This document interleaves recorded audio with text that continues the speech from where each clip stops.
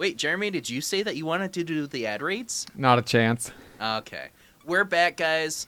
This is the Work For It podcast, but before we get into the conversation with Jeremy Balbaugh, I've got to shout out my couple sponsors. Maritime Knife Supply, that's where you're going to find the best stuff for knife making. If you're a knife maker or a maker in general, go over to maritimeknifesupply.com. That's where you're going to find steels, abrasives, handle materials, glue, tools, even heats, pretty much everything that you're ever going to need. So go over to maritimeknifesupply.ca or .com. That's where you're going to find it.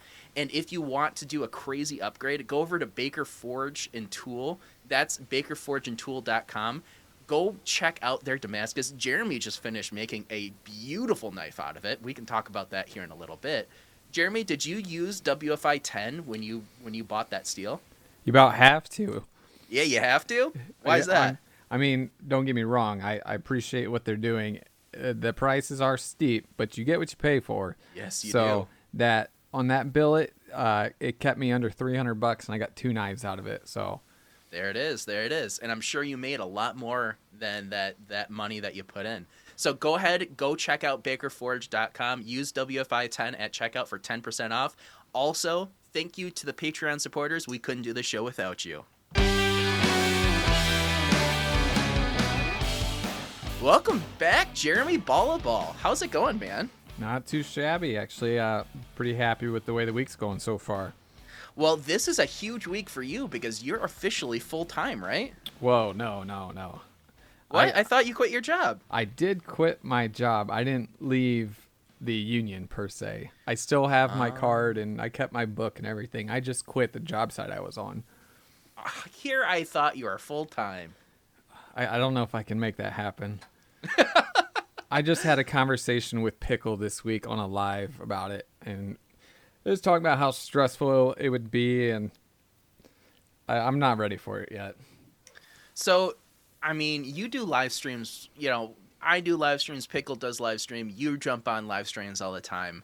How was that conversation? Like, what did Pickle say about it, and what made you choose not to go, like, both feet in? Well, so this is definitely not the first time Pickle and I have had this conversation, because I know the way he feels about it, and he's like, dude, you just have to jump in with both feet. You just got to do it. And for the job I do and for what they pay me, it's to be able to replicate that at home is definitely going to be tough. Yeah. Just for there's multiple reasons why. I mean, you know how the hammock goes, so we're up and down, and I just don't think I have a strong enough customer base to be able to consistently bring in what I need to bring in currently. I'm not saying that can't ever happen, but I just don't think right now is a good time. Yeah, and also having that better income coming in, that's hard to walk away from. Like, let's be honest, the reason I was able to walk away was because I was working at Target. Like, I was not making jack shit. So, dropping that for what I'm currently making wasn't that much of a difference. So, yeah, I totally get it. Where when you originally messaged me, or either you messaged me or you called me or something, and you said you walked off your job or you're quitting, I thought you were like walking away from the profession and going full time. No, not quite. And it's kind of funny. This kind of shows how much my friends care for me, but I had messaged Ryan and Noah, and I told him I was quitting my job, and Noah's like, "Hey, dude, if you need to talk or something, like, let's not make irrational decisions before." And I was like, "Oh, no, I'm sorry, I didn't mean it like that. I meant I'm just for the job site. I'm not gonna be here anymore." They're like, "Oh, all right. I thought maybe something serious was going on," and you're like, "Yep, we're done here." Oh, geez. Yeah. So what does that mean? So you're able to walk off that job site, but you're not fired from your main? Like, I've never worked in this world before. How does it look? So you join, and hopefully this doesn't get too much heat because some states are anti-union. Michigan. Oh, are we? I didn't know that. Yeah, you're a right to work state. Wait, I thought we got rid of right to work. I don't know. Last I heard, I don't know. I don't keep up with it. But anyways, while you're telling the story, I'm gonna fact check you. So when you join a union, you're an apprentice, and so basically, I'm a contractor. Is the way it works. So a job site will call the hall and say, "Hey, we need 15 carpenters for maintenance scaffolding at TRC."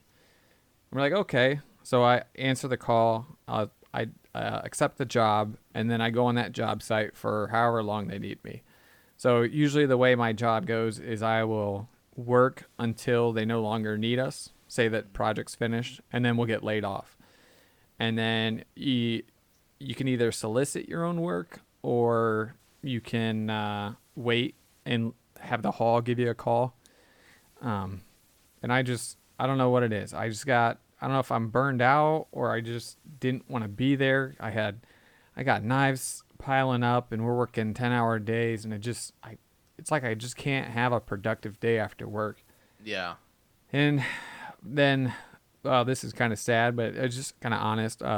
Attendance, like I was getting late every morning, and I'm like, dude, it just sucks. Like you just don't want to be here to the point where like you don't even want to show up. Like you just wake up in the morning and you're like, nope, not today. So kind of out of respect for those guys, I kind of left, but also I just didn't want to be there. So now I'm not even on the out of work list, to be honest. That's the phone call they give you, like, hey, this job needs people. I'm not even on that right now, but So it kind of looks like you quit your job and you're walking away in a small way. I mean, you still have that thread where you could jump back if things go shitty, oh but yeah, yeah, that's how it'll be for the rest of my life if I stay in the carpenters union. wow. So what do you have to do to stay in the union? I've never been a part of any union, so I don't know my ass from my elbow. So the only thing that I really have to do is pay my dues. So every month I owe like $23 or whatever I pay to the hall. $23, that's it? Yeah, but you got to think, if we got, I don't know, 3,000 members. Yeah, I know, but I was figuring it was going to be like a grand or some shit. Oh no, no, they don't pay us that well.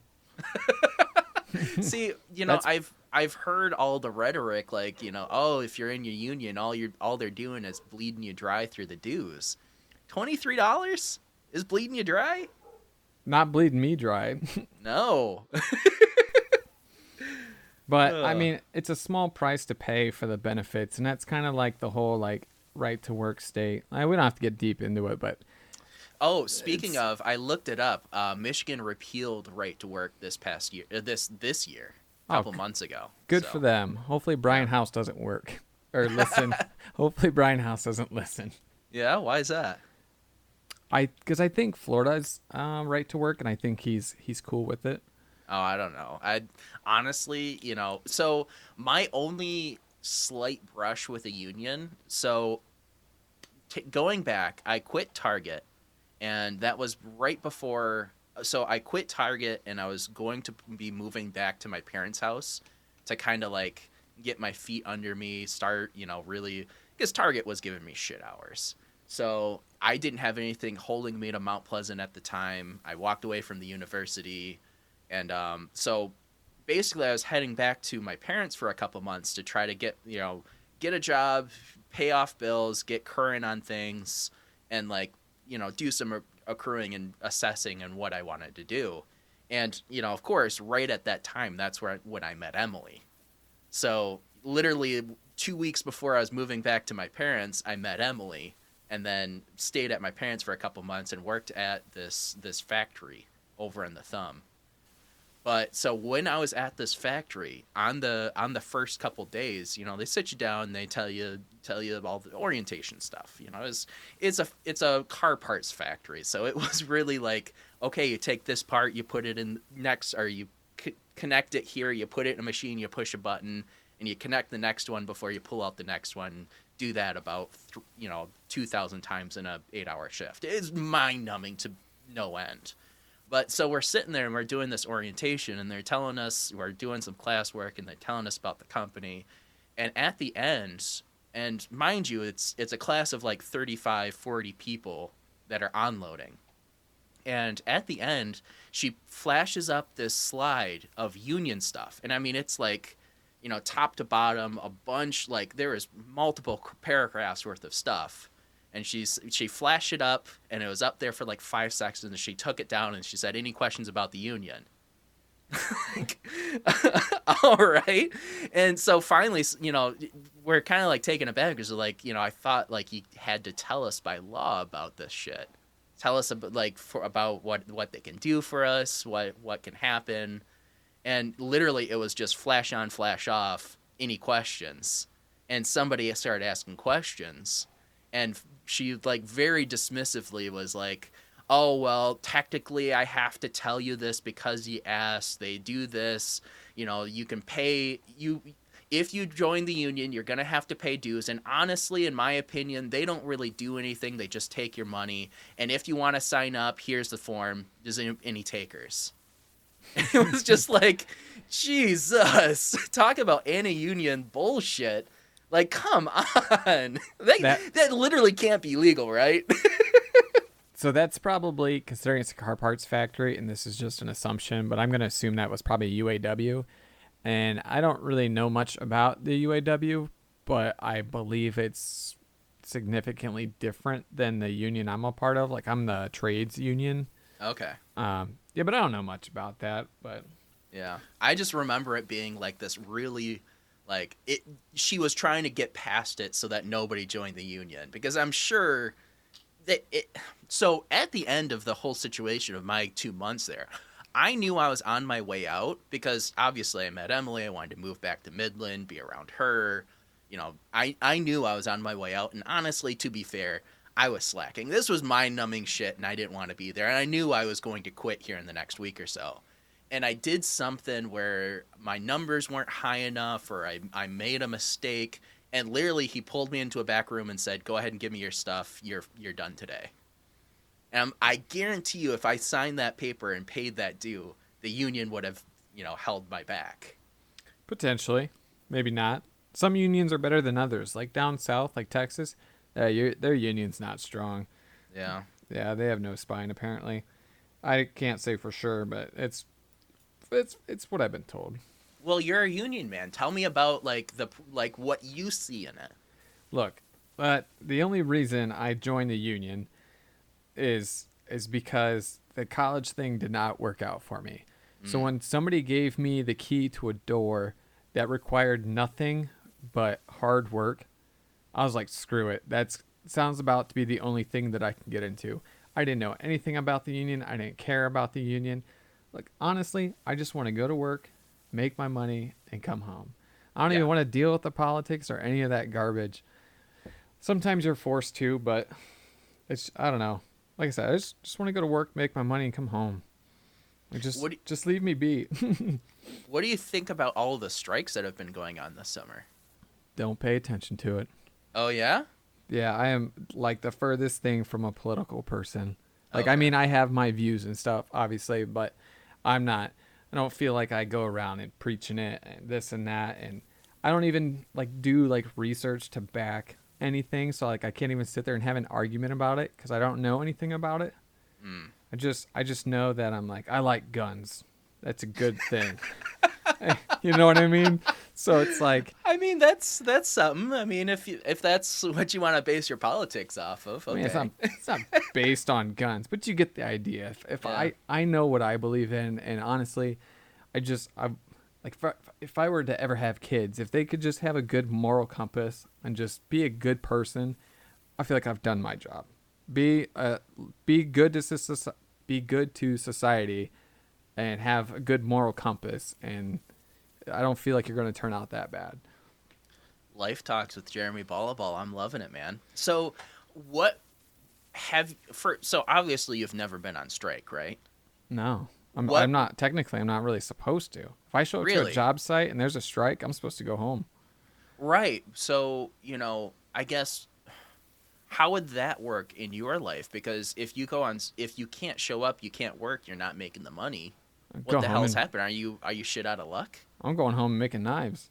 All right. I mean, there you go. Yeah. I don't know. Like I said, I don't even worry about it. If they're like, hey, we can't be here today, like, cool, I got plenty of stuff to do at home. See ya. See you tomorrow. That almost seems like the perfect situation where the only risk on being in a union is if you go on strike, then you're going without for a while. Like you're not getting a paycheck. I'm sure you get something from the union, but it's not going to be nearly enough. Well, shit, if that ever happens, bust your ass in the knife shop and you're going to be making the same, if not more.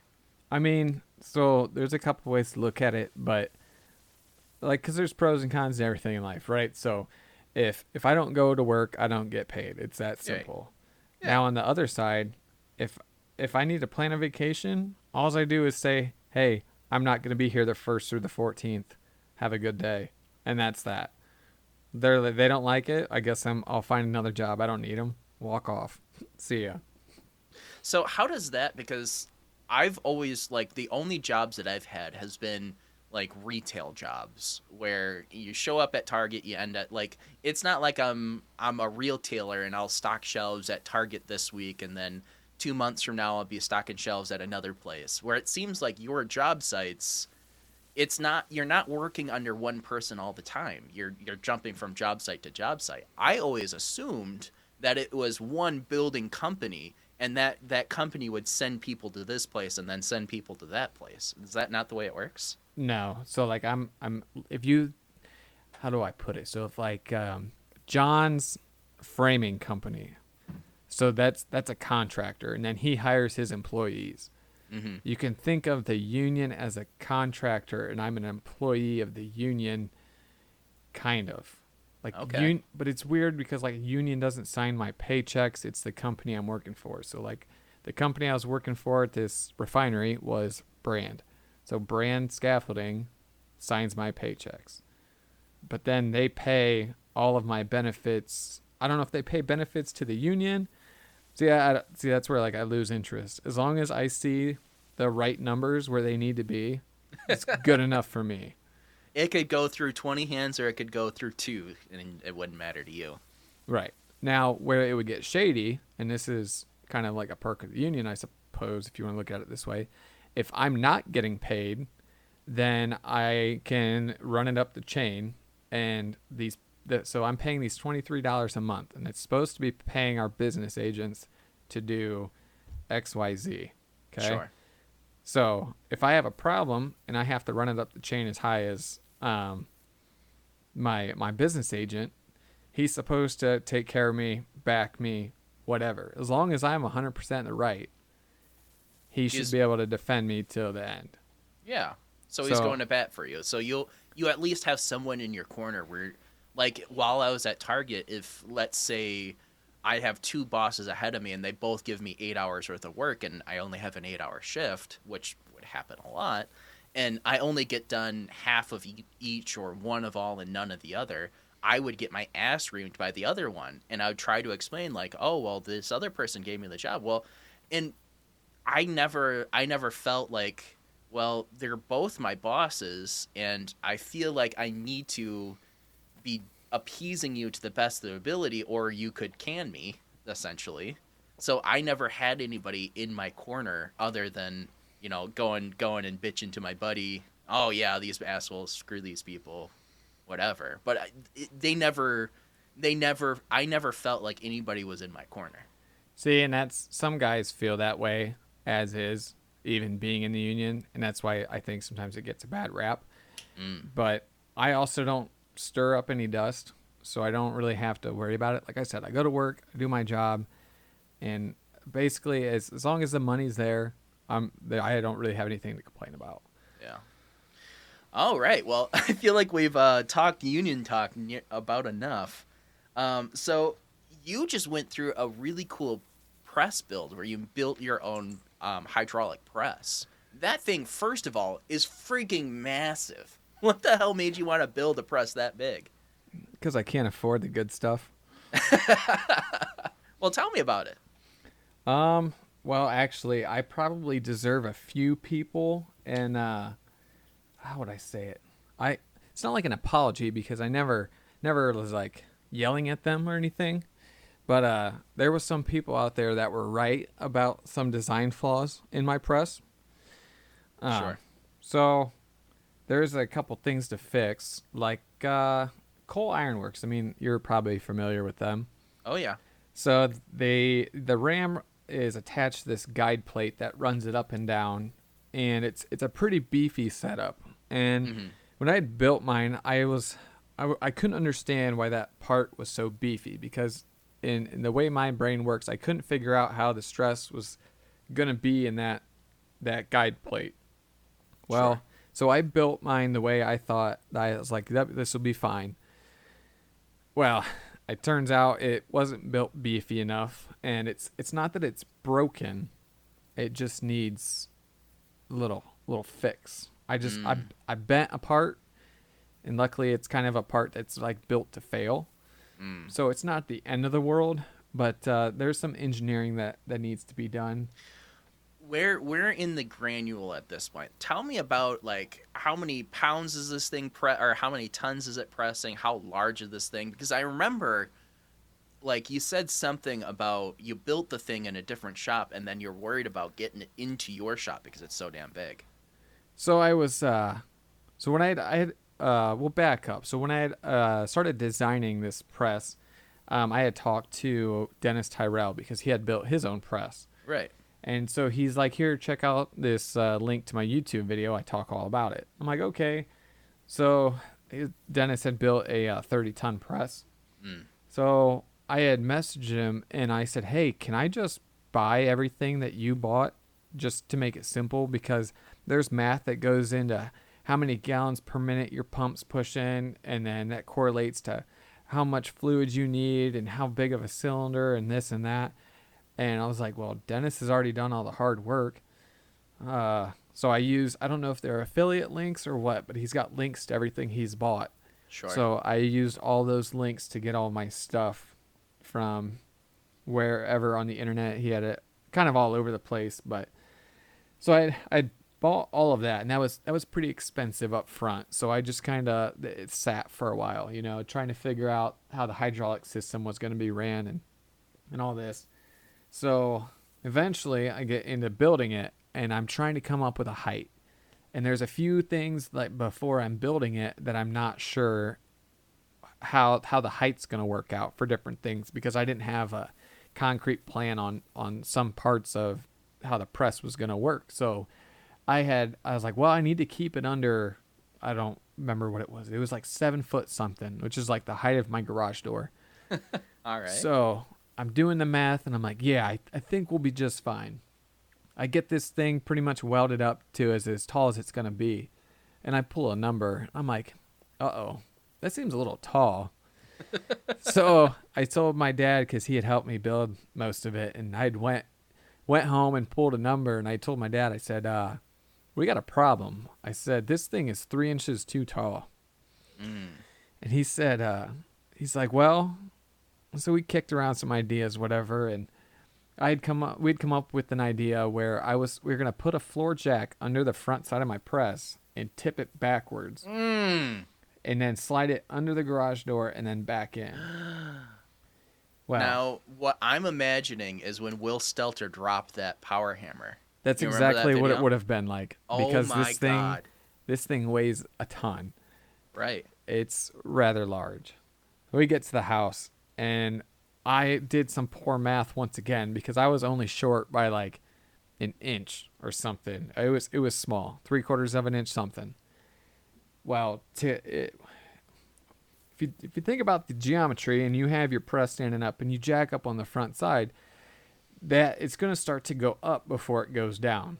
Right. So even to move an inch or whatever we needed, we had to jack it up a long ways. And once we had it jacked, like we started jacking, and it's like this isn't going to work.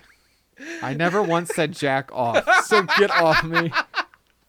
Come on. Come on. You can't say we're jacking all over the place. Come on. Yeah. All right. Damn it, Brian. I'm trying to tell a story here. Sorry, continue. All right. So whatever, we decided that the hydraulic ram wasn't going to work. So we had to figure out something else to do. And we're looking, and my dad's like, I don't really know what to do. And so I was like, screw it. I got my hammer out and I started ripping trim off of the garage door. just trying to gain any little bit that I could. Mm. I'd ripped down all the frame or the trim, and I got down to the header. And usually a header for a door, a garage door, whatever, is it's 2x4s, and they're supposed to be like three thick.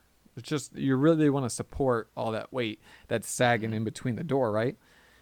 Well, they had pieced together like two by fours in 2 layers, and it was a mess. Mm. And like it's like my shop. I mean you've been there. It Oh is yeah. not a nice place. It could be a lot worse. Yeah, it could be, but it's rough. Like when I put a 4 foot level on my man door, it's like 6 inches at a plumb. Well, It's not it's not good. So what do? I take a circular saw and I start cutting a notch out of the garage door, like the header. Because I only missed it by like an inch, right? So I just Sure. start cutting, and Dad's like, "Oh, you're gonna have to make more cuts than that to clean it up, so that you can knock out all those little shims that you had cut out." I said, "We ain't gonna need that." I just took the claw of my hammer and started going to town, just beating the snot out of my header on this for this garage And I'm door. sure the entire way through, every swing of the hammer, you're thinking, "Is this going to be the blow that breaks it?" No, I figured. I figured it'd be okay.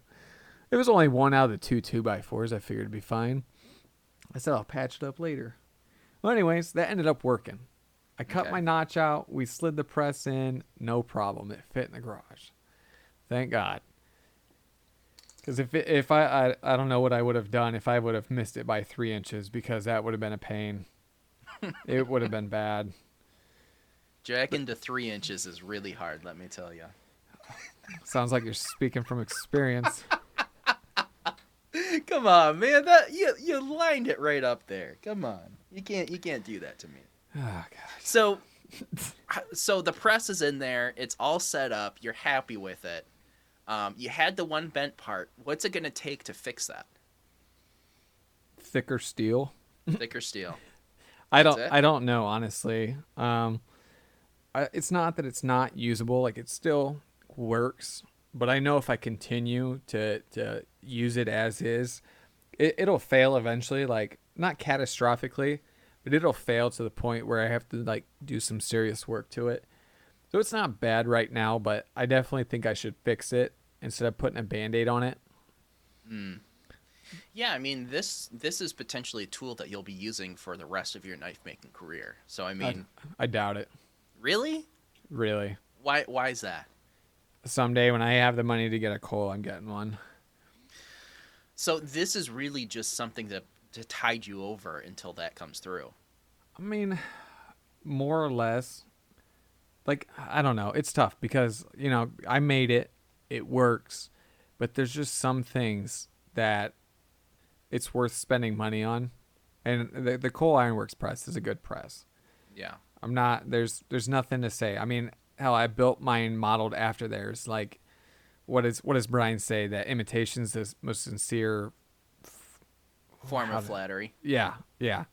So yeah, I mean, you can't deny it. You look at it, and it darn near looks like one of theirs. But Right.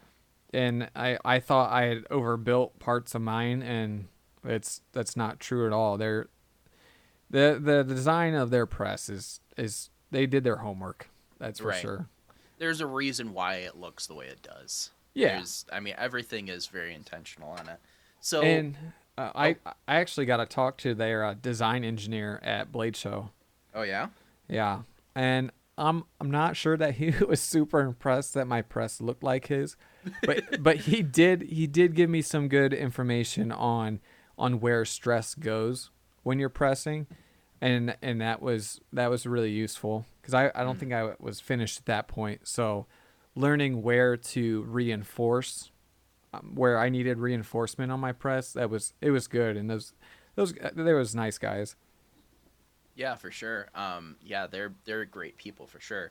So, what's the price differential? You built it yourself versus go ahead and pick up one of theirs. Like, how much money did you save to make one? Geez, I don't know what's one cost now, like $7,000, $8,000. I mean, I guess it depends on how big you get. So probably 25% of their cost. 25%. I mean, if you figure that if their press is 8,000 and I built mine for roughly 2, Well, I guess. I mean, there's that, but also, do you feel like yours is only 1/4 of the product? Or do you feel like you got a good differential there? Like you built it for 2 grand instead of spending 8, but yours is only, 2/3 of their quality. So I feel like if that's the case, then you won out on that until you use that until you can afford one of theirs. I mean, if they hit a hole in one, then I parred or bogeyed. Okay, I mean I that. mean, I did fine. It does what it's supposed to do. Do you think it's gonna last you 5 or 10 years? Yeah, if I fix my one issue, that's the big issue. If I fix that, no problem. Well, then there you go. So I mean, with this new press, I mean, you can be making Damascus, Sandmise. I mean, the sky's the limit with Damascus. Is that kind of your big plan with it? I like the convenience of being able to make simple Damascus at my own shop because before, I was traveling to make it and everything, which is a pain. Yeah. And not that I have anything against any companies that make Damascus or pattern welded steel of any kind because Baker does a really good job. Um, but I buy theirs because I can't make it. And if I could, I'd probably dabble, but they're killing it. And my whole billet had zero D-lams. There's not one spot that I ground and was questioning it. Like, it's just solid steel. Wow. So, So it was right out of the money, like right out of the gate. You were killing it. yeah. And it comes to you. I mean, they shipped it fast too. Like, it Yeah. was there the same week. And I was like, oh, Yeah. okay. Well, that's nice. I wasn't expecting that fast, but, Yeah. well, I won't complain. So how about your Damascus? I mean, obviously you've made Damascus before, so you're pretty confident that you're able to make it in that shop already. Yeah, I've already made some.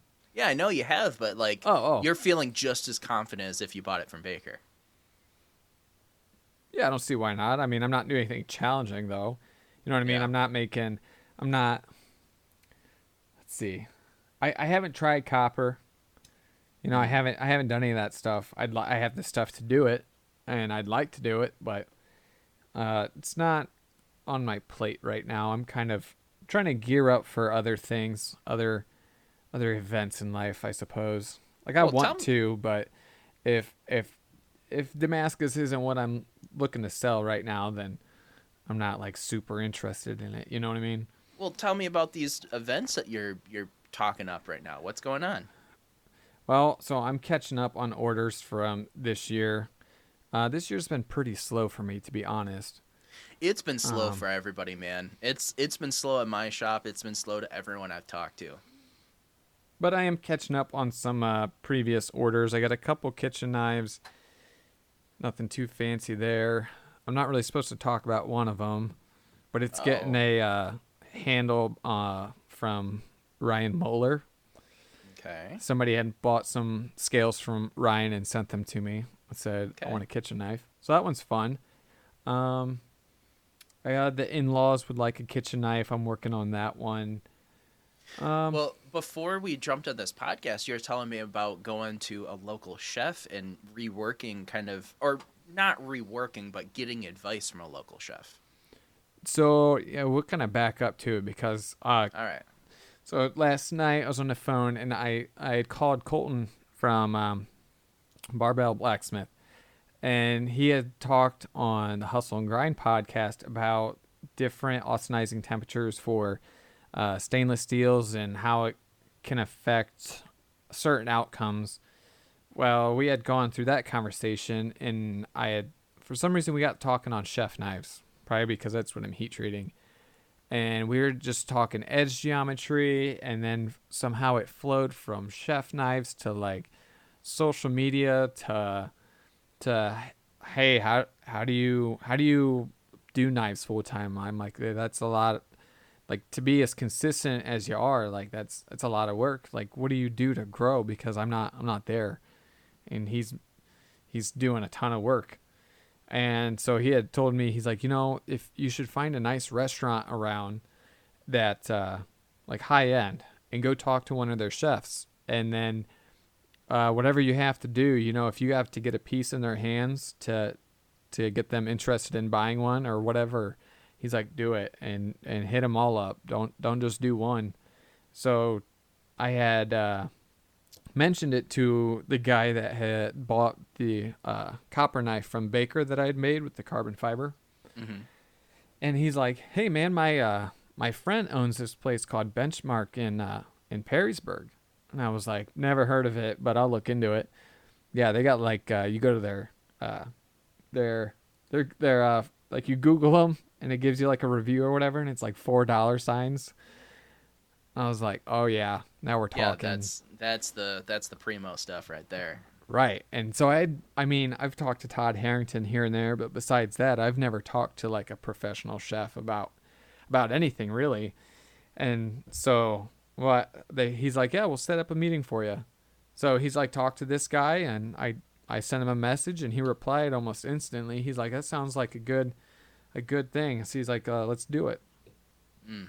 So today I went in and pretty much interviewed a chef, the head chef at this restaurant, and asked him what his job was, what his daily duties were, like just to get a feel for like what he needs a knife to do.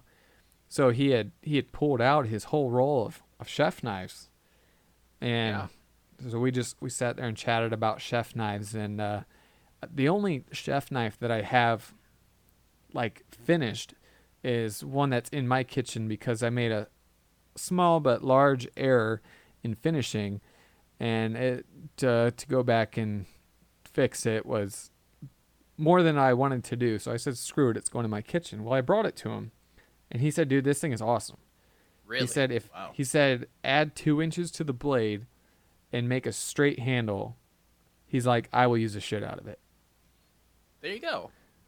So I'm not saying it's a sale, but I think if I can impress him enough with edge retention and balance in this knife, I think I might be there. I might have a sale. So you're talking. So he wanted a straight handle. What was on yours? So mine has it's from the ricasso to the ass end was tapered out with like a I don't even know how to describe it. That the ass end was rounded and kind of flared out, Mm. and he just said that he's like, I don't think there's a purpose for it. He's not a big fan of the wide back end. Is what you're saying? Yeah. Okay. All right. Come on. Boo. So No, so it sounds. Oh, go ahead. oh no, he was just saying how like the way he holds the knife, which I thought was almost bizarre because like when I hear pinch grip, I think thumb and index finger right in front of the ricasso. Right. To me, that's like a normal pinch grip. But like I said, I've never talked to a chef before, so this is all new to me. And so when he grabs this knife, he puts his index finger, middle finger, and ring finger in front of the ricasso, pinches That's it with wild. his thumb, and he's so choked up on it, and he So almost literally, so literally, the only thing that's on the handle itself is like barely his middle finger and the pinky. yeah, and he Yeah, that's weird. uses the handle as like he uses it to support the hand and knife as like one, so it's like a part of his hand. So his forearm is where the spine of the knife on the handle sits, and it rides right in his wrist. And he's like, Ugh. "You just have so much control." And I was like, "That's really interesting." Well, I mean, I've talked to a lot of chefs and I've never heard of that before. And maybe, I don't know, but that sounds pretty wild. And I mean, when he held it and I mimicked what he did, I actually believe what he's saying and how it makes sense to me because the way it feels, yeah, you feel like you have a ton of control. Now, if he needs to do some like I don't know, you always see like those videos of the chefs chopping something really thin really fast. Yeah. If he's doing something like that, he doesn't pinch up. He doesn't pinch up so much, but Mm. So I guess let's really talk about what you're looking for now that you've made a bunch of chef knives and you've talked to the chef. what are changes that you are looking at trying to do for yours? And like, I guess what is the main takeaways? So the takeaways, honestly, are that every chef is going to be different, Yeah. and just because he showed me his sous chef's knives and they're completely different, but for him, as long as it's balanced in the ricasso, the handle tapers enough, like the taper on this petty chef that I had, I wish you could see it. I literally have probably a 16th of an inch of scale that goes from where the ricasso is to the actual handle. Like it's tapered down to like nothing. Mm. So he really enjoyed that because of the way his grip is. Now it works for him, might not work for the next guy, but this is what he wants. So if you do have a chef that wants a knife like this, honestly, go talk to them and get a feel for exactly what he wants.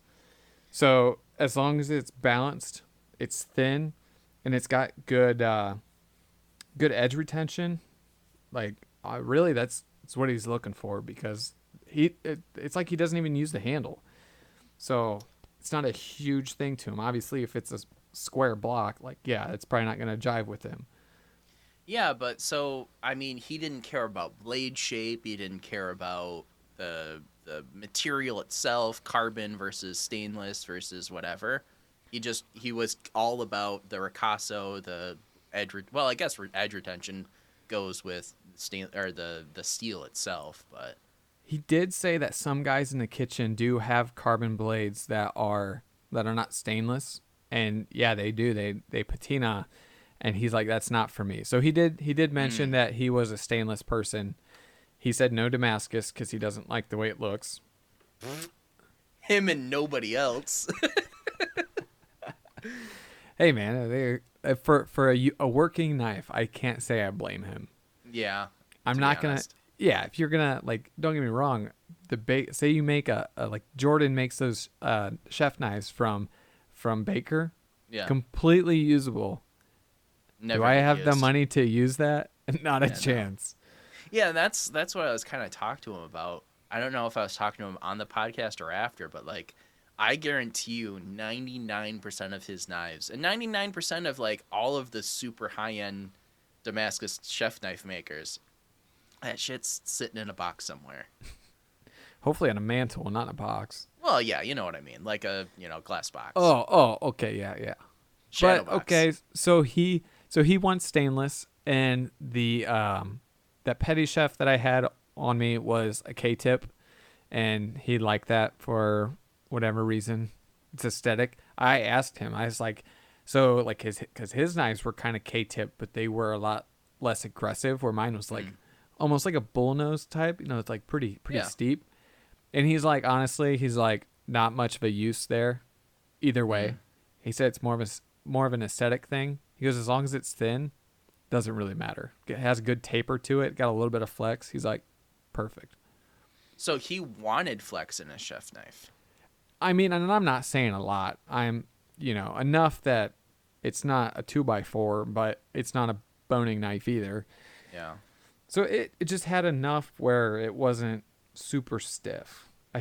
He had a whole roll of knives. So he's like, if I really need a knife that's got flex, he's like, I'll go to this one.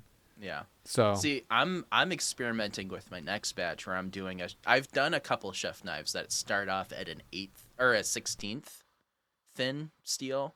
And the first one I made, I started off at a 16th and then I did a full flat grind on it. It made it so thin, so whippy.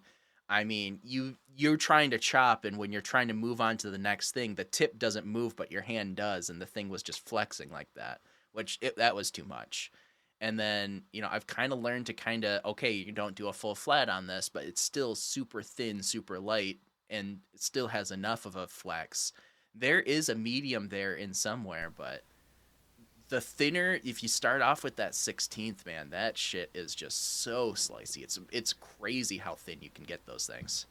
yeah, and I definitely think I'm gonna give it a try just to see what I think of it, and maybe I'll bring that one to him and say, hey, like, what do you think about this? Because I don't know that a chef knife can be too light unless it's Yeah. personal preference, but I think that like you can definitely go too heavy. So I don't know. I think 1/8 would be the absolute max that I would do. But Yeah. I personally, as of now, like 094. Mm. Yeah. And that's kind of a pretty good sweet spot for sure.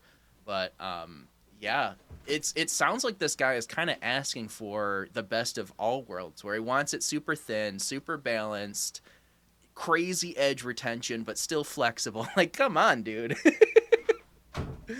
I don't know. Like, what are you supposed to do there? Because, I mean, do you go ahead and take one of these and do it out of Magna Cut and see if he likes that?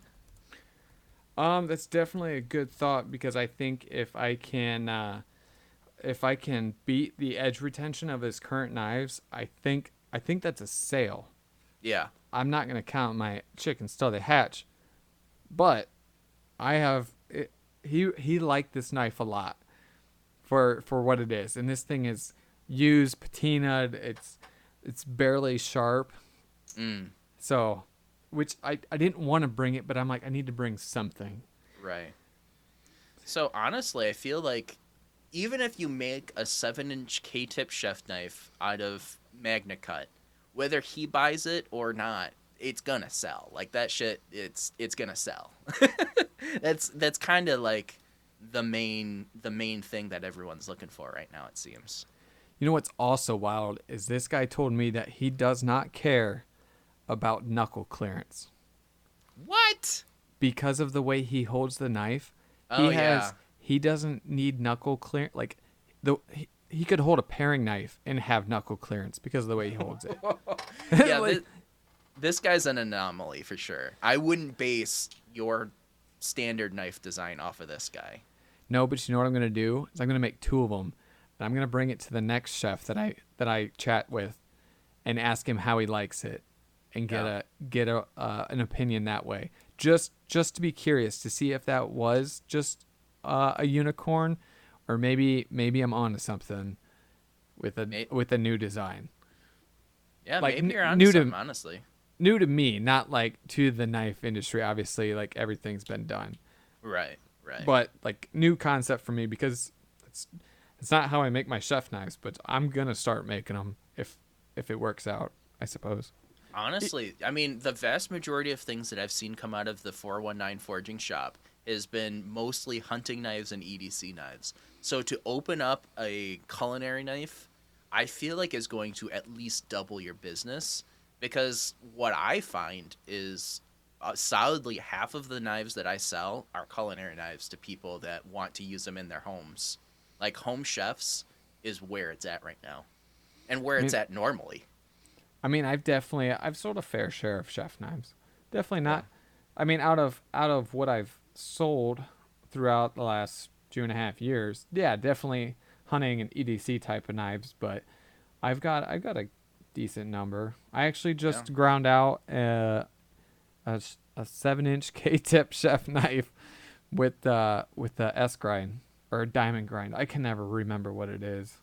So was the channel in the middle of the bevel or at the top of the bevel? Top Diamond grind. diamond. Okay, yeah, that's what I did. And I freehanded the entire thing, and it was challenging. Yeah. You know who you need to talk to is Ryan Chadbourne. Yeah, he's a work rest, and my work rest arm is not long enough to use my big wheel. Mm, damn.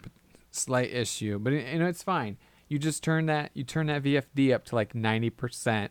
You put a brand new 36 grit belt on there, and you set your line, and then it's gravy after that.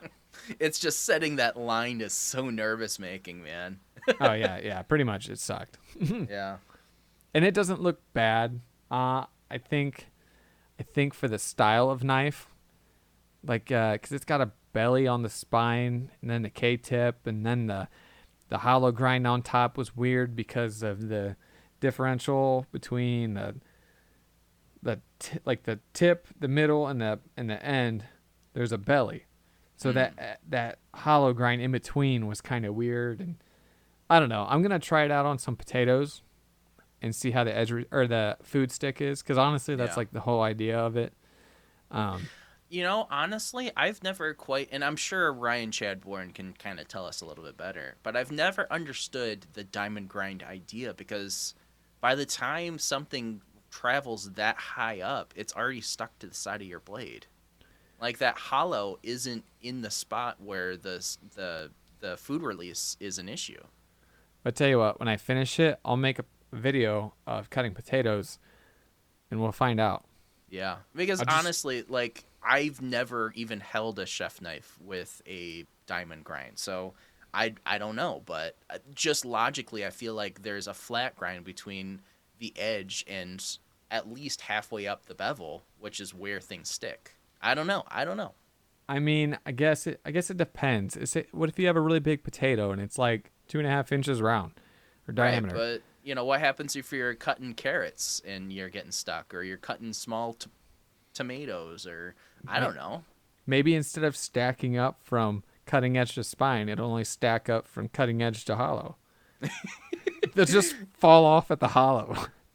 I mean, there's a reason why so many people do it though. Like that, just because I don't understand doesn't mean it's a bad idea. That's what I'm trying to say. Yeah, well, I'll find out because it's the first one I've ever done. So, So here's something that I am super jealous of. You pulled the trigger on one of those laser engravers. Tell me it. yeah, yeah, I You, did. uh-oh. I'm hearing some hesitation in your voice. It was kind of like an impulse buy because Yeah. I think it was Ben's Bites. Yeah. He put it on his story, Hmm. and I've been kicking around the idea of a laser for some time. It was on some sort of crazy discount, wasn't it? Yeah, it was a refurbished model, so it was like 41% off. What tell me what was it? Like I think it was an X tool or something. So the exact laser that I got is an X Tool D1 Pro 20 watt. Okay. Because 20 watt. they make a 10, a 20, I want to say a 40, and then you can go to IR. But IR really limits you, but apparently is better for steel. Mm. But I have successfully gotten a good etch on even stainless steel with my laser. Okay, so that's positive. Downside, it takes 20 minutes. Oh. Upside, I don't have to look at it. I just set it and forget it. I can set it. I can go do whatever else. I can work on leather. I could sharpen whatever I want to do. It could take as long as it wants. It basically, to me, it's like tempering. Mm. You throw it in the oven, you forget about it. I put it on the laser, I walk away. Okay, so obviously it's different than the one when I was down at Brian House's shop. They have, I don't know exactly what the laser is, but you put something down there, you hit a button, it goes zzz, zzz, zzz, and it's done. Like maybe 10 seconds max. If So it's I'm not not that. if I'm not mistaken, Brian has a fiber laser. Oh. So there's fiber lasers, there's diode lasers, there's IR lasers. There's a whole plethora of lasers, and I'm sure they each have their own niche, right? So the cool thing about my laser, and maybe other lasers do this, but to get into this laser brand new is like $1,000. Not bad for a laser that can etch Right. steel. I can cut wood. I can etch glass. I can get this thing that holds like tumblers. I could laser tumblers. I could cut wood, leather, etch glass. Like it Yeah. does a handful of things. Now that's where that IR laser limits you, I believe. 'Cause I don't think you can cut certain stuff with it. I think it's more of just a glass or a steel engraver. Okay. But they all have pros and cons. I guess it depends what you want to do with it. And I was talking to Matt Berger the other day, and we're kind of kicking ideas off each other about how to get our lasers to pay for themselves. He hasn't bought one yet, but it sounds like he might be pulling the trigger soon. All right. I'm not sure. He's been chatting with Reaper Metalworks because Yeah. he has the IR laser. He's been playing around with it a bunch, so he's got good knowledge about the lasers too. If you're interested in one, but for what I want to do with it currently, it's doing the job. There's things out there that do the job better, but even if you start looking at like a CO2 laser, you're talking $3, 4, $5,000. Yeah, and the time that that will take to pay for itself is ridiculous. Unless it's a time thing. Like Brian's Brian House's laser probably cost him a ton of money. But you know how much time it saves him? Oh, right, exactly. But Because the I mean, quantity of parts he's etching is exactly, insane. exactly. So Wow. you remember Dexter was walking around Blade's show with that Ridge wallet. Yeah, That yeah, so he had laser engraved stuff on there. yeah. I'm gonna try that with See, mine. I ended up with one of those, and while I was down in Florida, he had, or Sarah actually had me send her my logo, and she was able to put that into the computer, and then we laser engraved my logo on the same wallet. So yeah, those things.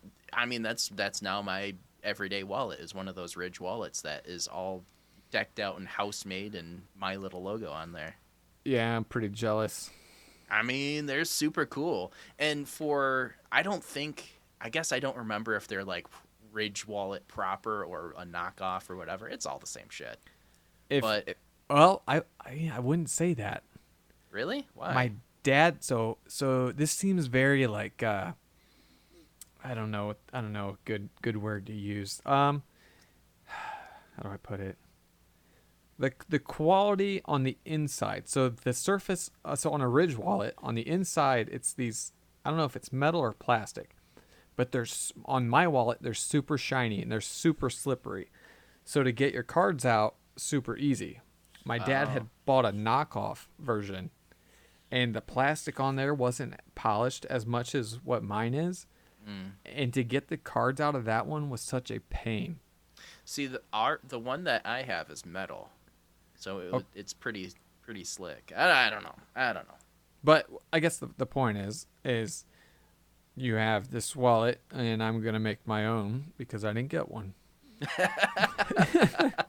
There you go. And also, like, if you get into the hammock of summer and you don't have a job to go to, you can make like baby shower stuff. You can make you know bridal shower and the groomsmen stuff. Like, there's so many little things that you can just buy, throw a cool design on it, and you're good to go. See, honestly, I'm really kicking around the idea of getting this. It's something you plug into your laser, and it looks like a lathe where you chuck up the cup, and then because it's not a flat surface, my laser prints like a printer. The laser goes back and forth, Mm. and it cuts these lines. So you can't do it on a curved surface unless the curved surface is moving to keep the laser in focus because Right. it has a specific focal point where it does the best work. And so you need this lathe looking thing, this chuck. And I'm like, man, if I would buy that, I could probably make my money back just in cups. Oh yeah. Because it would But be then easy enough to laser engrave a deer on there or a guy in a tree stand. Like you could find all these pictures on Google, drop them in, laser 'em easy. maybe what you should do is modify them by at least 10%. You don't want to get yourself sued. It's pretty generic, Yeah, I know, but and I'm a small time deal. yeah. But then again, do you want to be laser engraving cups all day, or do you want to be making knives? I want the laser to pay for itself, so I don't Yeah, feel so bad. yeah. But I mean, at the end of the day, yeah, anything to help my business, yeah, it's going to be a great idea. Like if I start doing hats, Matt Berger has found there's some leather and adhesive. That was brutal.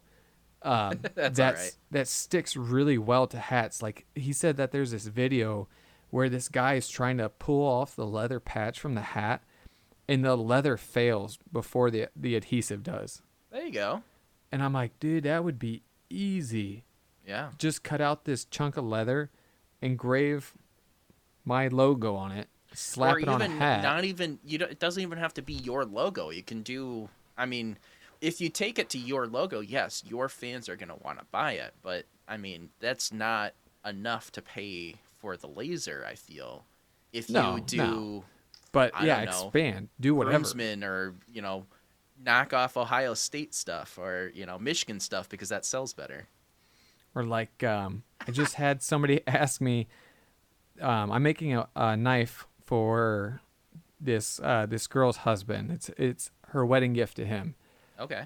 And I had just got the laser, and I was like, "Hey, by chance, can I put your wedding date on the laser or on the other side of the knife?" She's like, "Oh my gosh, it's such a good idea."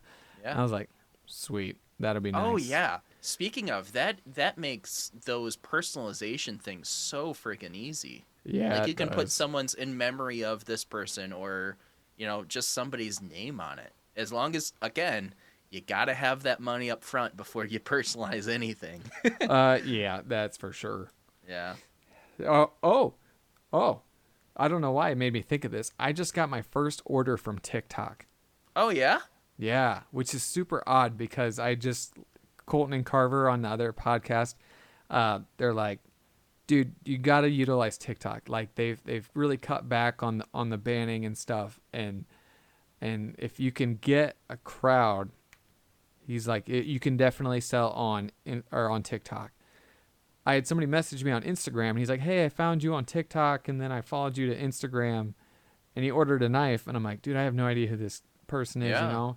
I've been Well getting then, that all the time, man. That's People underestimate TikTok. so then I asked for the down payment because that's like do or die. I was like, Right. well, it's either gonna happen or he's gonna flake. Sent me money. Yeah. I was like, I'll be darned. Yeah. A sale from TikTok. Now, I have noticed TikTok sales, you talk to more people and have more flakes. But sales do come. Like it's not a net negative. Plus, you can make a TikTok about people. Like how people do those conversations. Yeah. Yeah, And easy. do the worst customer or best customer stories. Yeah, Yeah. exactly. Make content around failures. Yeah. People People love love to that see you stuff. fail. And then also, I mean, you're already making reels for Instagram, so why not also drop it into TikTok? Yeah, absolutely. It's the same. It's the same platform, or I'm really more or thinking less. I'm really thinking about restarting my TikTok though, because I feel like because I was posting when if you mention the word knife, you get a demerit or some shit. I feel like I have enough of those demerits where I'm pretty well, not shadow banned, but I only get like 300 views per video. Or Right. I imagine if I restart and just post the same stuff over again, I will be, because they're not really, cracking down as hard. I feel like it would be more successful. But That definitely could be. So, yeah, so TikTok, talking about people love to see you fail. You remember when I had that video where I epoxied a knife to my table? yeah. Yeah, that hit 13.2K views on TikTok. People, but like it's such random things that blow up. It's crazy. Oh yeah, it's the dumb stuff that pops off. But whatever. I mean, no publicity is bad I publicity, right? mean, I would disagree with that because another TikTok thing that has real bad publicity that you almost were a part of, I'm gonna bring up. Hey, I mean, I, yeah, let her Last rip. Blade Standing, man. I What the hell? I heard you talking about it on a podcast today with Brian. I Yeah. finally listened to last week's or this week's or whatever. Was I even close to right, or did I get things wrong? Um, More or less. You talked about how it started about people not getting their prizes, and I don't know that if that's like the core to why it started, Oh, but I mean, your allegations were what everyone else is questioning. So I mm, mean, that part wasn't wrong. Now, like I haven't done my own research, so I'm not going to sit here and say so and so did this, so and so did that. But I mean, it sounds like there is people out there that have done their research and have found some negative things. yeah. So yeah, that didn't go over well. But I mean, if you're a criminal, you're a criminal. It was just really bizarre because this all kind of went down when you were up here helping me run 220. And it was kind of funny to see how you were so excited about, being chosen in the vast amount of people that were signed up for it. You were one of the ones. And then all this shit kind of fell apart. What's funny because Micah Dunn even messaged me. He's like, "Hey, dude." He's like, "I'm sorry. I'm sorry. Season 4 is no longer a thing." And I'm like, "Why are you apologizing? Like, I don't even know what Micah had to do with Last Blade Standing." I'm like, "Dude, this isn't like I haven't even heard your name come up once in anything like this. Like, I don't. You're. I guess I accept your apology, but I was like, it's not your problem. It's not your fault." Right. But And realistically, it's probably just because there's so many videos going on of people talking about and trying to piece together what's happening, and I'm sure he just was like, "Oh shit, I know this. I know Jeremy's in this. How shitty is that?" yeah, it is unfortunate. But honestly, if what's being said is the truth, yeah, I don't want to be a part of that anyways. Oh no, not at all. It's Ugh. not. Yeah, that's not. You don't want to be affiliated with that. Yeah, and just crazy though. Like, I was so excited for you because you were. I mean, that would have been a huge thing for you, I imagine. Well, it was going to give me. Well, I thought it was going to give me something different to make, but I think it was going to be a pair of kitchen knives, Oh. which is fine. But I was like, I'm going to make integral kitchen knives. I mean, they left all these leaks out about what it could be. And you pretty much got the idea is going to be a pair of kitchen in Damascus. So I thought like that would be two cool, but so like two chef knives or like a matching set, like a chef knife and a petty knife or a chef knife and a paring knife. I think it would have been two identical chefs, but Oh. we never got to find out. Mm. They left out a leak, and then the same day stuff went south, and then all of a sudden, like, Last Blade doesn't exist anymore, and everyone's What it like, was, whoa. what it was is that guy just needed chef knives in his own kitchen, and he was gonna pick one of them out. That's an allegation, allegedly. Don't come knocking down my door. Come on now. I was gonna say, just ask. I'll make you one, and it might cost you a couple pennies. Ugh, man. So if he wanted to reach out to you to go ahead and put in that order, where would he find you? 419 Forging on everything. 419 Forging. Jeremy, I really appreciate you sitting down and having this conversation with me. It's always a lot of fun to talk to you.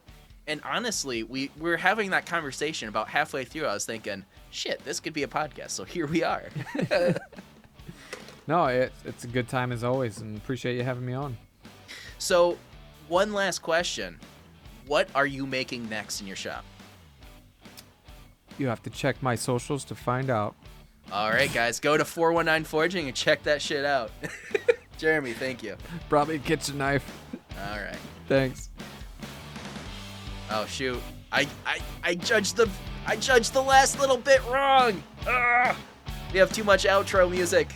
Say something funny. You have to excuse my friend. The town is that way.